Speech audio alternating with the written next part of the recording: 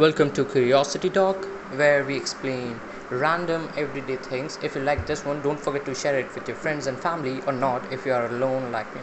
So, before we get into the podcast, let me give you a little bit of preview. If you haven't heard the previous podcast, then go listen to it right now, as this is the second podcast about procrastination. In this podcast, we are going to talk about its facts and its myths, and we are also going to talk about books on procrastination if you want to learn more about it. Now, the title of the episode is Procrastination, the Facts and the Myths. So, let me give you some psychological facts. Fact number one: procrastination is especially common among students and academic students at all levels of education, including elementary school, middle school, college, and graduate school. For example, studies show that approximately 80 to 95% of college students engage in procrastination to some degree. Approximately 70% consider themselves to be procrastinators, and approximately 50% say that they procrastinate in a constant and problematic manner. In fact, procrastination is so common among students that the tendency to procrastinate on tasks until right before they are due is sometimes referred to as the student syndrome. Now, fact number two: bedtime procrastination is a prevalent phenomenon which has been observed in a variety of populations, including adolescents, high schools, college students, and adults. For example, in one study on adults, 74% of the people who were surveyed indicated that they go to bed later than they planned, at least once a week, with no external reason for doing so. Now, fact number three: workplace procrastination has been found observed in individuals working in a wide range of jobs, including among food servers, legal secretaries, computer system administrators, library assistants, sales representatives, lawyers, and managers and executives. Now, now let's move on to the myths. So it's easy to put things off, from starting a big project at work to making a dental appointment. Everybody procrastinates, says Joseph Ferrari, PhD professor of psychology at DePaul University in Chicago. But not everybody is a procrastinator. So here are the 5 myths of procrastination. Myth number 1: procrastination is a time management problem. It is a misnomer to say procrastination is a time management issue, says Ferrari. We cannot manage time. Time is and cannot be controlled, he says. We can manage ourselves and how well we fit into time. Now, myth number 2: procrastination is a self-esteem problem. Instead of worrying about that they aren't up to the task, procrastinators put things up due to issues with social esteem, says Ferrari. Procrastinators says, if I never finish a task, you can't judge me as being incompetent. He says they would rather have the negativity public image that they lack the effort than ability. Lacking effort implies that they might have the ability, and that's not as damaging as lacking skill. Myth number 3: procrastination is delaying a decision. Good leaders often wait and gather more information before choosing a course of action. Procrastinators, on the other hand, avoid making the decision at all, absolving themselves of the responsibility for the outcome. It's an inability to make up your mind, says Ferrari. You work on A so you don't have to think about B. It's active avoidance, and you don't feel good about it. Myth number 4: our lives are busier than ever. This is an insult to our ancestors, says Ferrari. Do you think they didn't have a busy life on the farm, with fields to plow, roofs to fix, goods to can, homes to clean? He asks. There are 168 hours in a week, and it's been 168 hours for centuries. We have no more or no less to do in that amount of time than any person at any point in history. Myth number 5. Technology has made procrastination worse. In 2006, a newspaper reporter interviewed Ferrari about the 50th anniversary of the alarm clock snooze button and suggested that it was the first technology for enabling procrastination. An extra 9 minutes to sleep isn't bad unless you go through the process 4 or 5 times, he says.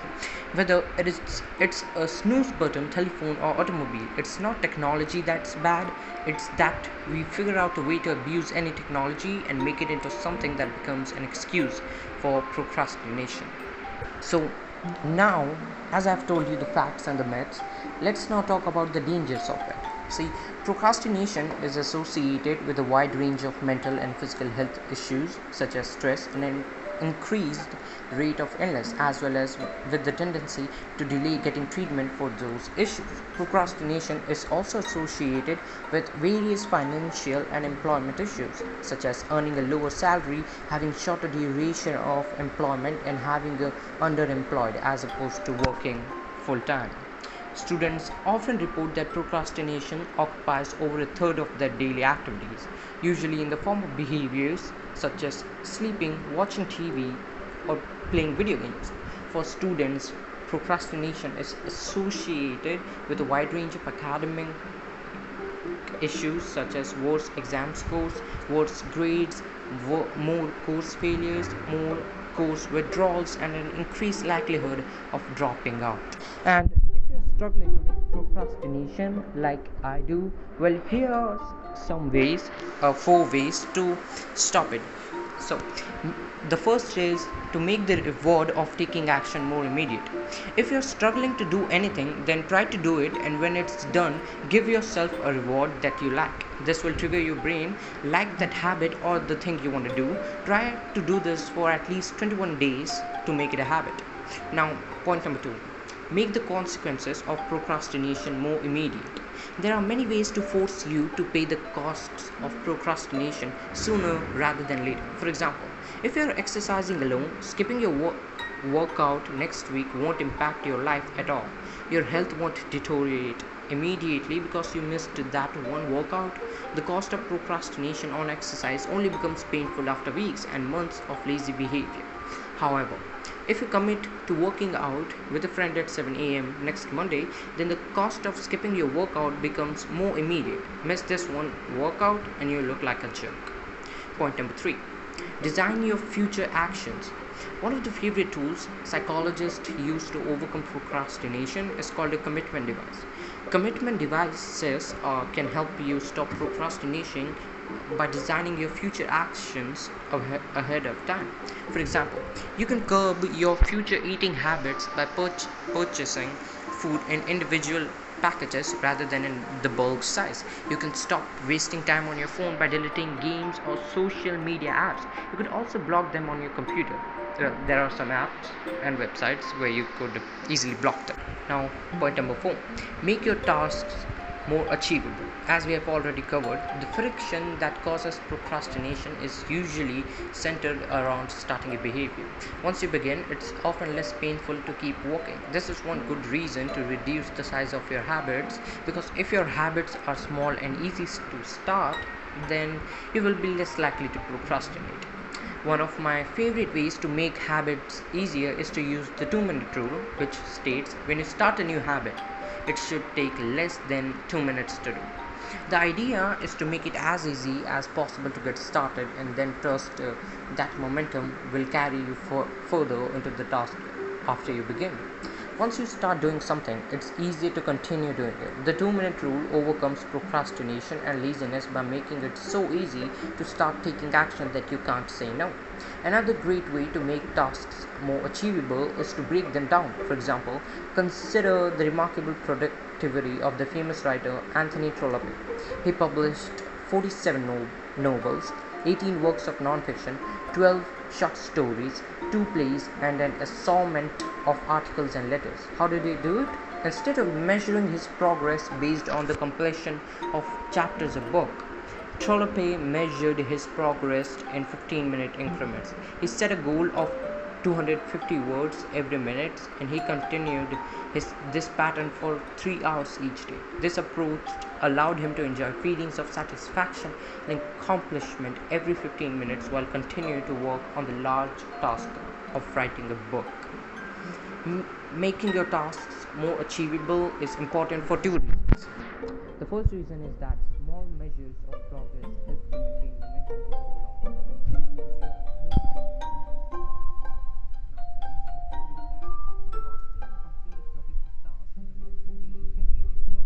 Attitude of productivity and effectiveness. I found this second point, the speed with which you complete your first task of the day, to be of particular importance for overcoming procrastination and maintaining a high productive output day after day. Now, if you're like me, to learn more about things or to like reading books, here are some of the books to learn about procrastination. The book number one is Atomic Habits. The book that I read and liked is this one. Atomic Habits is written by James Clear. It's the book that helps with avoiding procrastination. The book is about how to make good habits and remove bad habits, which is the main reason of procrastination. Book number two is the Now Habit. Learn how to overcome procrastination and enjoy guilt-free play. One of the most effective programs to combat procrastination. Book number three is The Power of Habit. It was written by Charles Duhigg. It explores the science behind habit creation and reformation. The book reached the bestseller list for the New York Times. Well, this is it for today, guys. Thanks for listening to the podcast. If you like this podcast, please support it by sharing it with your friends and families. The next podcast will be coming soon, as this time I won't be procrastinating.